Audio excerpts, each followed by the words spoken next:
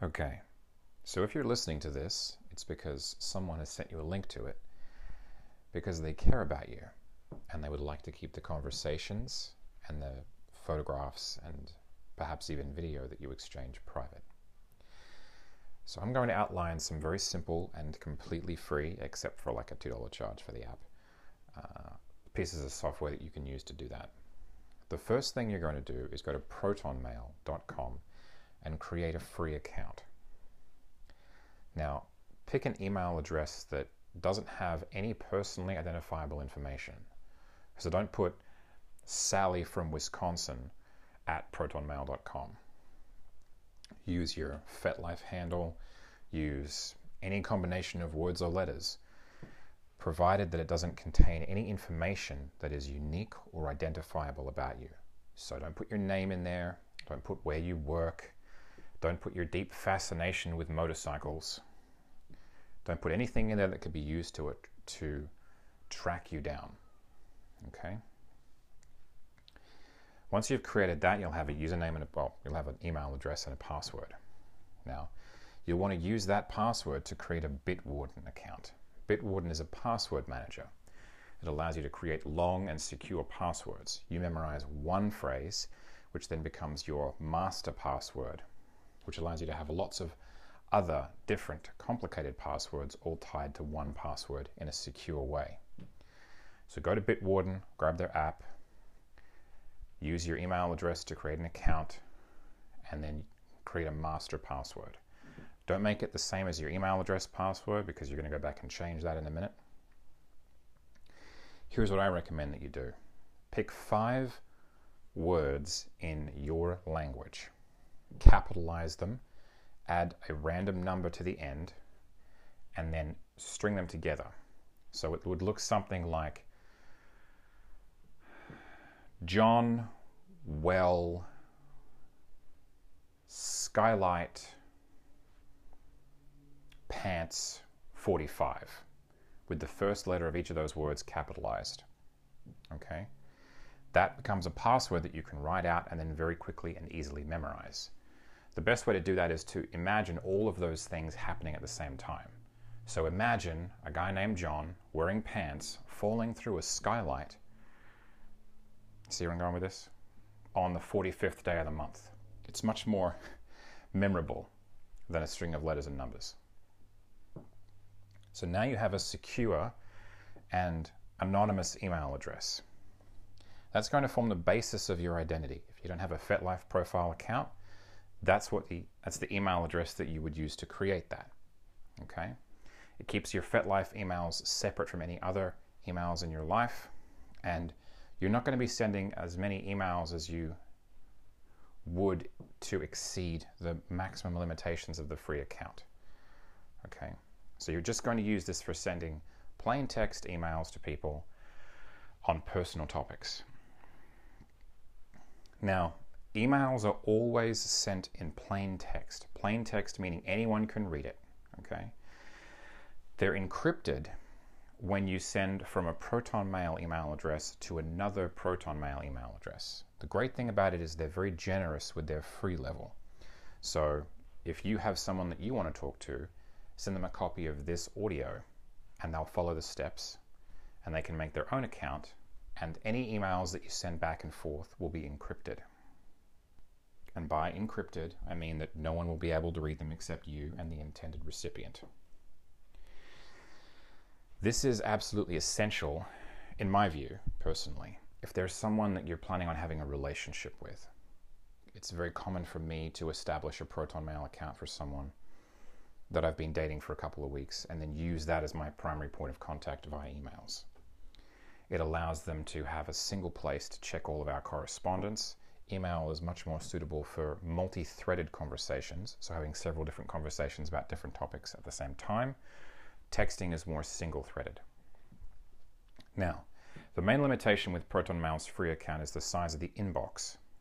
So you don't want to be sending files as attachments. You want to use a different service, and we'll get to that in a moment. Before we do that, go to your app store on your phone, Google or Apple, and grab an application called Threema, Threema. Do not associate your email address or your phone number to this account. Pick a photograph that represents something random. I think mine is a photograph of a Greek statue. Don't put your face on there. Don't put the gas station across the street from where you live, right? Just pick a random photograph. If you like, you can go to any one of those free stock photograph websites. I'll put a link in the show notes. Grab a photograph from there. What I usually do is if someone messages me on those apps, I don't like seeing the empty circles because they haven't uploaded a photograph. So I'll type their name into the app and just pick a photograph that comes up. Just add some color to it. Threema is going to be your primary messaging application. Signal is going to be your fallback messaging application. So you should always use them in this order. Threema, if they're not on Threema, are they on Signal? If they're not on Signal, send them an ordinary text, but be very careful not to send nude photographs via ordinary texting or exchange sensitive information over ordinary text. Okay? Always use either Signal or Threema. Threema is the superior application. Signal has more people using it, so you're more likely to find other people on Signal. But I would always prefer to use Threema first. The great thing about Threema is you can use it anonymously, which means if you choose not to associate an email address or a phone number to it, all you get from it is an 8-digit or possibly a 10-digit letters and numbers sequence, which becomes effectively your phone number. You can go to the contact page and you can see where I've put mine. So you just click on that little link and it will direct you to download the app and then allow you to send a message to me anonymously and encrypted. It's better than Signal because Signal, well, they're both excellent, but it's better than Signal because Signal requires a phone number and Threema does not. So you have an anonymous way for people to voice call you, video call you, send you text messages, dirty pictures, audio stories they've recorded, all of that, right? There's no file size limit on Threema. It just uses the space on the hard drive on your phone, which there'll be lots of.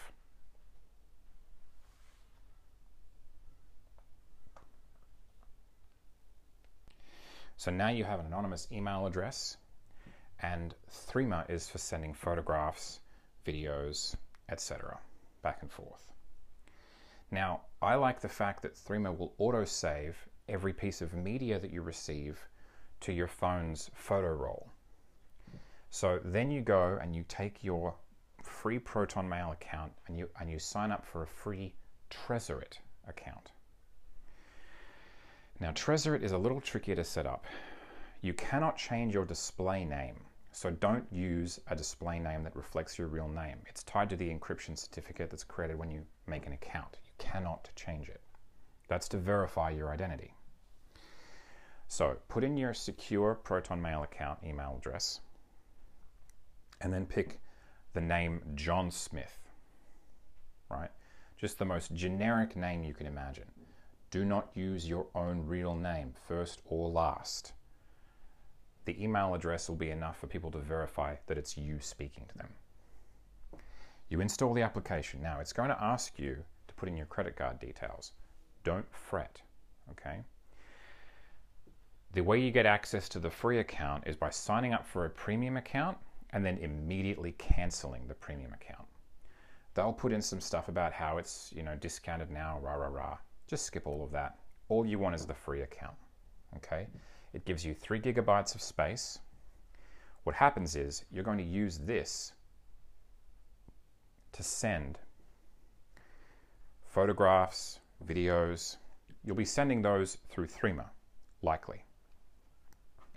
And then Threema will auto-save them to your photograph roll in your phone. And then when you open up Tresorit, it will automatically back those up into its secure cloud server.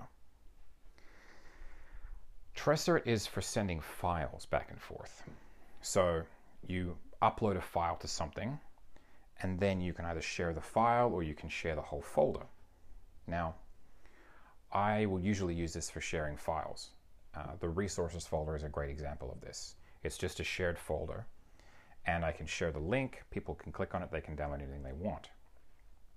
This is where you would put training materials, PDFs, templates, any kind of files that you're sending them. Training materials, checklists, whatever it is, they all go here, right? I also like to back up, and I will do this manually. If someone sends me a Word document, I will put it in the Trezor, which is the name for a folder that's under their name. So I have a centralized location that is secure and encrypted, where any file that person has sent to me is stored. So if they write you a love letter and send it to you as a PDF, it goes in there. If they write you a checklist of tasks they want you to complete, it goes in there. This is where you store all of the folders and all your files that you exchange back and forth.